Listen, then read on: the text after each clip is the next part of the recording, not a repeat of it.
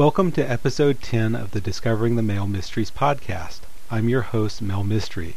This is the Beltane 2014 episode. Before I introduce today's topics, I'd like to take a moment to share some exciting news. I've agreed to be a featured speaker at this year's Kof Nia, a mystical gathering for gay and bisexual men. This year's event will take place the week of August 6th to 10th at Four Quarters Interfaith Sanctuary in Artemis, Pennsylvania. Other featured guests include Steve Kinson and Gaffer That Harp Guy. Kinson is a founder of the Temple of Witchcraft with his partners Christopher Pinkzak and Adam Sardwell. Gaffer is a talented mystical guest who plays the harp. This will be my first formal speaking engagement, so if you attend, I hope you'll go easy on me. I'll be presenting a triad of workshops on gay and bi men's rites of passage. I hope some of my fans can make it. You can find out more about the event and register by going online to www.kofnia.org. That's www.kofhnia.org. To attend, you must pre-register by June 30th. In previous episodes, I mentioned some ebooks I'm in the process of writing. They're taking me a bit longer to write than I originally thought, but I keep finding interesting material to research on the topics, and sometimes finding the GLBT associations means following all sorts of obscure traces and threads. I'm still hoping the Gay Werewolf book will be completed sometime this summer. It's a greatly expanded exploration of the topics I covered in my Gay Werewolf podcast last fall. I'm also working on a book related to gay and bi men's rites of passage. That's going to take even longer and likely will be at least another year in coming. Despite the delay, I think the finished products for both will be thorough and will feature topics that aren't really out there right now, at least not all in one organized writing. I've also recently gotten a Mel Mystery Facebook page and have been posting occasional articles to my blog. You can connect to both through my main webpage at www.melmystery.matrixworks.com. That's www.melmystery.matrixwerks.com.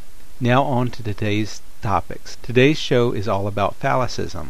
I'll be talking about phallicism and phallic gods in many cultures. I'll be talking about unicorns and their phallic symbolism, and I'll be considering the question of whether Austin Powers from the movies might be considered a modern phallic god. There will also be a song or two, so sit back and enjoy, and happy Beltane. Many gay and bisexual men, dissatisfied with modern religions that struggle to accept and condone us, are hearing the call of the old gods, those gods and religions of antiquity that embraced us and recognized our inherent spirituality. While modern religions debate our worth as lovers, as priests, as sexual beings, the old gods and the old religions embraced us as sacred. We were their shamans, their priests, the intermediaries between the gods and mankind. Many of the gods themselves were homosexual, bisexual, or transgendered. These gods were untamed, vibrant, and sexual. Accept their call and their healing embrace. These are the male mysteries, and I'm your host, Mel Mystery.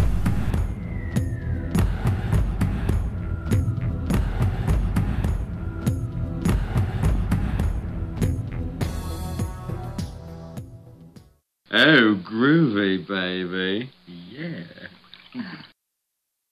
The Merriam-Webster Dictionary defines phallicism as the worship of the generative principle as symbolized by the phallus, whereas the phallus is an image or representation of the penis. Many cultures throughout the world in the past and even today venerated the penis as a sacred symbol, and many male fertility gods are phallic in nature. Phallic energy can be generative. In gay and bisexual men in male-male relationships, this generative energy can take on the form of creative, magical, and spiritual conception rather than procreation, a sentiment theorized by the Greek philosopher Plato as well as the early 20th century occultist Aleister Crowley. Even heterosexual men can harness this energy, which is one of the underlying premises of sex magic. Masculine energy can also be transferred to others through the transfer of semen, usually through anal or oral sex. This was one of the tenets of ancient Greek student-teacher relationships. The arete, the masculine virtue of the older man, was believed to transfer from the older teacher to the younger student. Similar beliefs are found in puberty initiation rites in other cultures, including those in Melanesia. Phallicism is not limited to the erotic and sexual. It is primal masculinity, which can also be fierce and aggressive. The phallus is a concentration of male energy and power. Horns also fit this criteria since only male animals have horns. That is why phallic gods are often represented with both an erect penis and horns in many cultures. It also gives rise to the term horny. In ancient Greece we see such horned phallic gods as Pan, Apollo Carneus, and Dionysus, as well as phallic gods without horns such as Priapus and Hermes. Pan is a Greek god of nature, shepherds, flocks, and music. He was a satyr with the legs and horns of a goat. He is famous for his sexual powers and is often depicted with an erect phallus. Pan didn't limit himself to heterosexuality, homosexuality, bisexuality, or even just humans. He was pansexual in every sense of the word. Apollo Carneus was an early Greek Dorian horned version of Apollo. Men would have sex with youth at his temple to transfer the arete from the older man to the younger. This was considered a solemn and highly spiritual rite and was done with the consent of the youth's father. Dionysus is the Greek god of vegetation and wine, who is often depicted with bull horns. Dionysus was both phallic and effeminate, though he was never shown with an erection. He is associated with fertility, and his phallic symbol is the thyrsus, a fennel stalk topped by a pine cone and wrapped in ivy. Phallic processions were part of his celebrations. Hermes was the Greek messenger god and god of transitions, boundaries, communication, and commerce. He also presided over homosexual relations along with Eros and Heracles. Originally, Hermes was a phallic god associated with fertility and good fortune. Hermes or Herma began as phallic piles of stone, and later they were squared pillars with a sculpted head and phallus. These were placed at crossings and boundaries and in front of homes and other buildings. Passerbys would show religious respect to Hermes by adding another stone to the pile or by anointing his phallus with oil. Sometimes these statues were adorned with garlands and wreaths. Priapus was a minor fertility god, protector of livestock and fruit plants, gardens, and the male phallus. He is depicted with an oversized, permanent erection, while at the same time he is perpetually impotent because of a curse imposed by the goddess Hera. Among urban populations he was considered a joke, but in the rural areas he was considered a guardian who could be invoked for luck, health, and fertility. His presence was believed to avert the evil eye. Celtic horned phallic gods include Herne the Hunter and Cernunnos. Cernunnos is a horned god frequently depicted with stag antlers and seated cross-legged in a shamanic position. He is connected with male animals, particularly the stag, and is associated with fertility and vegetation, the hunt, and the underworld. He is occasionally depicted with an erect phallus. Frequently he holds a ram-headed snake, which sometimes substitutes for his phallus. Herne the Hunter is very similar to Cernunnos and may be a different aspect of him. In Egypt we have the phallic god Osiris, who is most often associated as the god of death, the afterlife, and rebirth. He is also associated with the annual flooding of the Nile. In an earlier myth, he was also a phallic god and the father of Horus. In this myth, he was killed by his brother Set, who wanted his throne. Set killed him and cut him into pieces. The goddess Isis collected and rejoined the fragmented pieces, but his phallus was missing. Isis shaped a phallus of gold for him and brought him back to life just long enough for them to have sex and for her to conceive Horus. One aspect of Osiris associated with his soul is depicted as a ram god and is associated with a type of pillar called the Djed. The Egyptian god Men was a god of fertility, rain, and male potency. Men is often represented as a man with an erect penis, which he holds in his left hand. In his right hand he carries a flail or whip, which may have symbolized his authority and or was used in harvesting grain. He was honored during the coronation of new pharaohs, who were expected to demonstrate their ability to ejaculate, and thus ensure the annual flooding of the Nile. Festivals in Men's honor involve games played naked and the climbing of a huge pole. Men is associated with white bulls and a type of Egyptian lettuce that secreted a milky substance symbolic of semen when pressed. Among the Norse we have Freyr, who was a god of virility, prosperity, and good weather. He is often depicted as a phallic fertility god, and he is sometimes depicted with horns or a horned helmet. Freyr is not known to have had any homosexual encounters, but he was served by gay or transgendered priests. These male priests, dressed in feminine attire, employed effeminate gestures, behaved rather wantonly, and used bells. They also appear to have participated in a hieros gamos, or a symbolic coupling, which may have involved homosexual acts, in order to ensure a fruitful and fertile growing season. The phalluses of reindeer and other animals were sacrificed to Freyr. Witches in the Middle Ages met in covens and worshipped a horned phallic god. Christians turned pagan horned phallic gods into their image of the devil. In Hinduism, Lord Shiva the Destroyer, and most powerful god in the Hindu pantheon, is often represented as the phallic symbol of Linga in his temples. Linga is a symbol of energy and the potentiality of the god. Libations of water and milk are poured over the Linga as part of his worship. Some incarnations of Shiva have horns, notably a version represented on the Pashupati seal, where Shiva sits in the lotus position surrounded by other horned animals.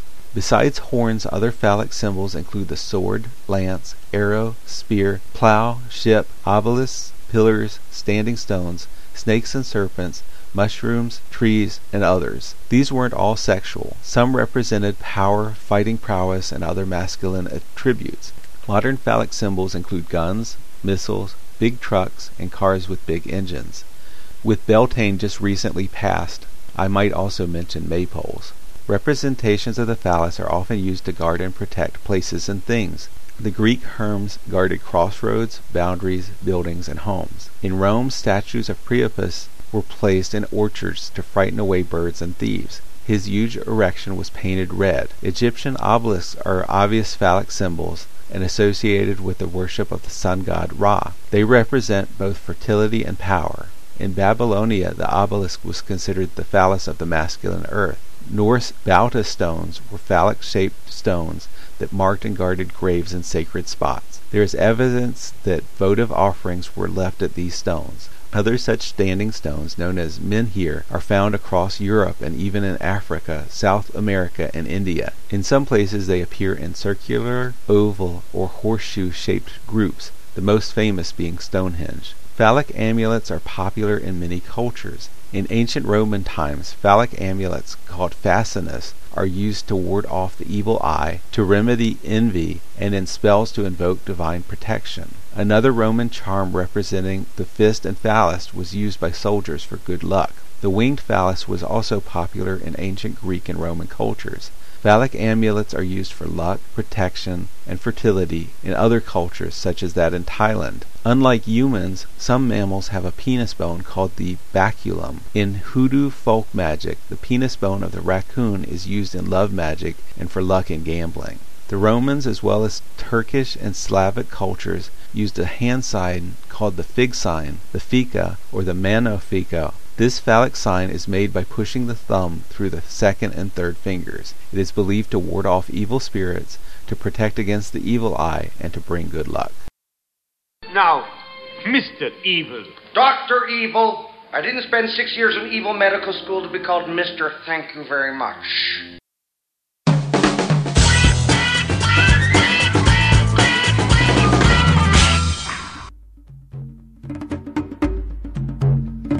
say your prayers, work your rights, burn your little candles day and night. You can shimmy till dawn to the pounding drums, but you best be ready when the horn one comes, yeah.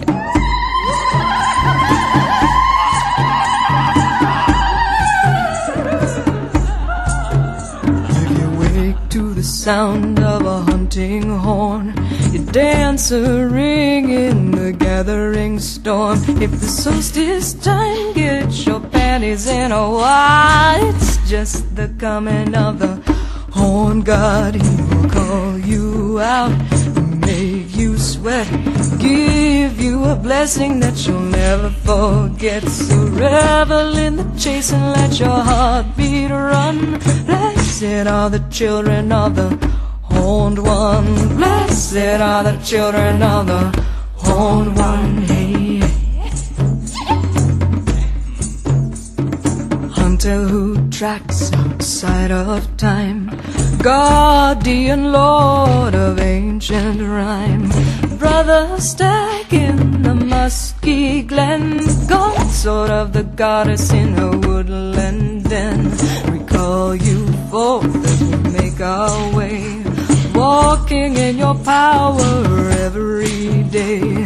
Guide us true in our hunt this night, and maybe even later in the great ride. He will call you out, make you sweat, give you a blessing that you'll never forget. So revel in the chase and let your heartbeat run. Blessed are the children of the horned one. Blessed are the children of the horned one. To the sound of a hunting horn. If you dance a ring in the gathering storm, so revel in the chase and let your heartbeat run. But you best be ready, little one. You best be ready when the horn one comes. He's gonna call you out, make you sweat, give you a blessing that you'll never forget. So revel in the chase and let your heartbeat run. Blessed are the children of the horned one. Blessed are the children of the horned one. Blessed are the children of the horned one.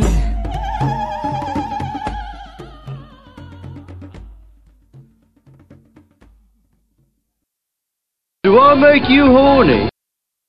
Unicorns weren't always the serene, graceful, pure white creatures we're used to seeing associated with ponies, little girls, and rainbows. While unicorns were not found in Greek mythology, they were written about by ancient Greek and Roman writers in accounts of natural history, as they were believed to be real-life animals located in a far-off realm, possibly India. Pliny the Elder describes the unicorn as a very ferocious beast, similar in the rest of its body to a horse, with the head of a deer, the feet of an elephant, the tail of a boar, a deep bellowing voice, and a single black horn 2 cubits in length standing out in the middle of its forehead. The Greek writer Ctesias describes them as white, red, and black wild Indian asses with a horn 1.5 cubits long. Strabo writes about one-horned horses with stag-like heads. Aristotle, Pliny the Elder, and others also mention other one-horned beasts, including a type of antelope and an Indian ox, which might have been a rhinoceros. The Greeks believed that drinking through a unicorn horn protected against poison and disease.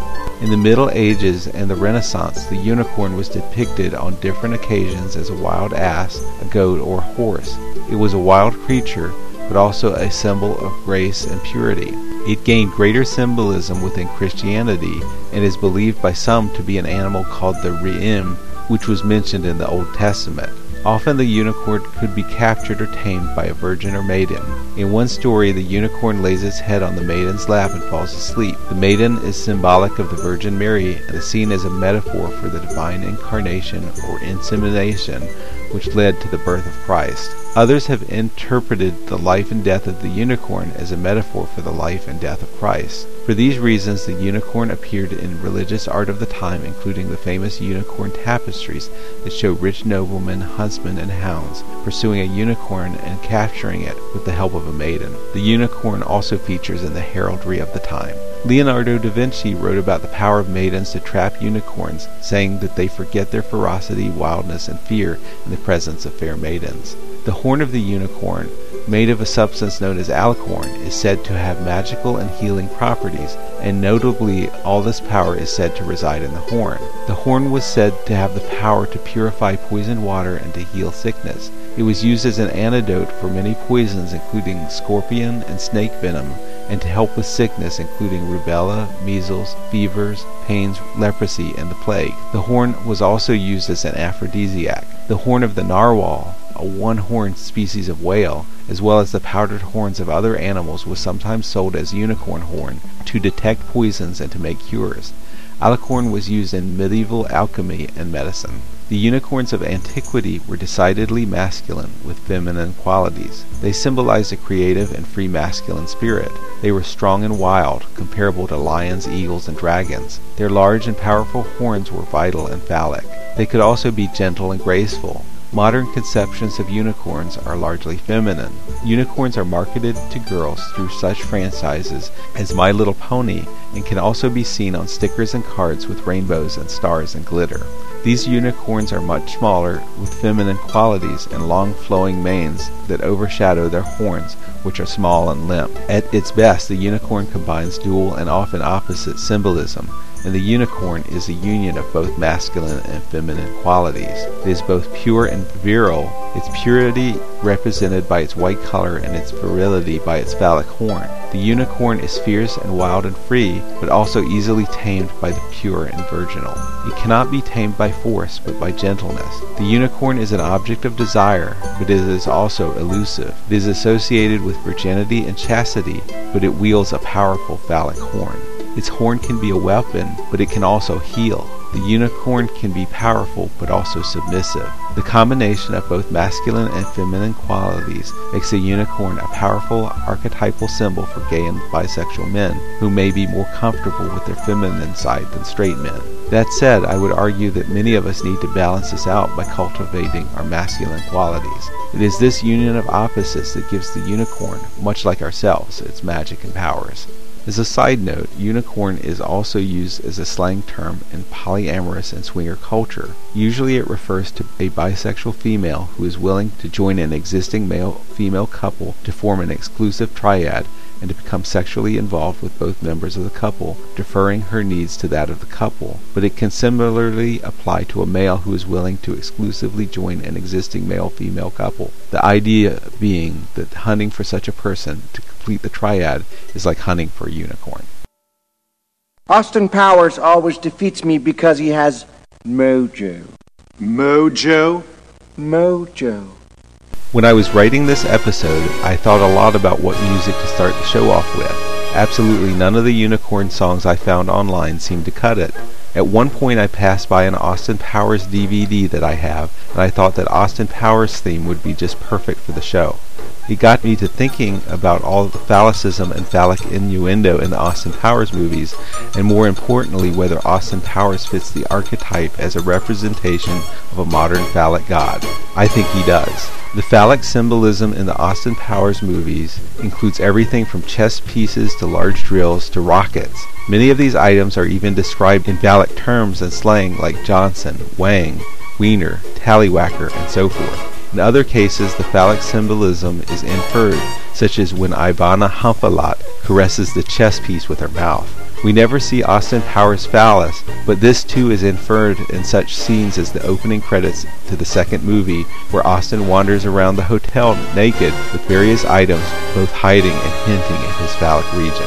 Austin Powers himself fits certain criteria similar to that of archetypal phallic gods. He has a sizable libido, and he is free and uninhibited in his sexuality. He's hairy like a wild animal, a sure sign of his masculinity and his kinship with such wild and hairy gods as Pan. He proudly wears his male symbol in the form of a necklace. Austin even has a magical and irresistible mojo that drives women, fembots, and even a couple of men wild. His last name Powers invokes something mystical, masculine, and virile. He aspires to 60s-style swinging, which involves uninhibited sex with multiple partners. While he isn't horned, his catchphrase is, "Do I make you horny?" which brings up subtle associations with ancient horned gods. Despite his intense libido, he obviously cares about and bonds with his sexual partners. It's not just about sex, but about romance. He genuinely cares about his partners, all the while not taking himself too seriously. I can imagine ancient phallic gods being similar in these respects. Sometimes it's hard to put a personality to ancient gods because of their remoteness in time and place, but I can imagine them not so much being about sexual conquest, but about sincere bonding, even if they do bond with lots of partners. I'm divided on whether Austin's pledge of monogamy and marriage to Vanessa at the end of the first movie is a testament to his caring and affection for her, or whether it's a betrayal of his own nature in an attempt to fit in with the times. Either way, Austin happily returns to his old ways in the second movie after Vanessa is exposed as a fembot. Later in the movie, he is reunited with the metaphorical goddess in the form of Felicity Shagwell. Felicity could be considered symbolic of a fertility goddess, and Austin's equal in most every way. She provides a feminine balance to his masculinity. Though both aspire to the swinger lifestyle, they also both seem a bit jealous of each other's conquests, a theme that plays out in the stories of many ancient divine couples. In much the same way that the elves of myth diminished in size and stature from human size to the size of fairies, and just as the Greek Eros was diminished from a handsome young adult to the Roman Cupid who was a chubby baby, I believe the phallic god archetype is diminished in Austin Powers. At the very least, he needs a penis pump, implying his phallus isn't as big as he'd like, and definitely not as large as the phallic gods of the past, who didn't need such devices to maintain a huge demeanor. Just as mere mortals are afraid of the supernatural magic of the elves or the power and sometimes madness of love, they also fear primal and uninhibited sexuality, so the phallic god of today comes up a little short.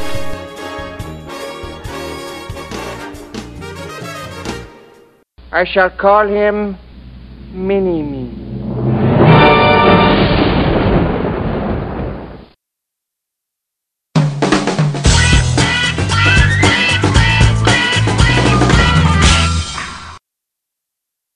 Thanks for listening to the Discovering the Male Mysteries podcast. I'm your host, Mel Mystery. You can find out more about the show, including links to my blog and store site at http://melmystery.matrixwerx.com. That's http://melmystery.matrixwerx.com. If you would like to submit original poetry or music, suggest a topic, guest host a segment, or share information relevant to listeners, you can find more information on how to do so, including my email address, on the Male Mysteries website. Thanks for listening.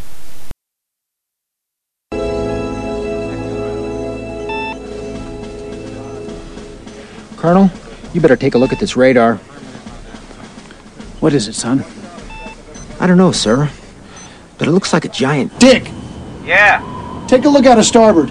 Oh my God, it looks like a huge... Pecker! Oh, where? Wait, that's not a woodpecker. It looks like someone's... Privates! We have reports of an unidentified flying object. It is a long, smooth shaft, complete with 2 balls. What is that? That looks just like an enormous... Wang, pay attention. I was distracted by that enormous flying... Willie. Yeah. What's that? Well, it looks like a giant... Johnson. Yes, sir. Get on the horn to British intelligence and let them know about this.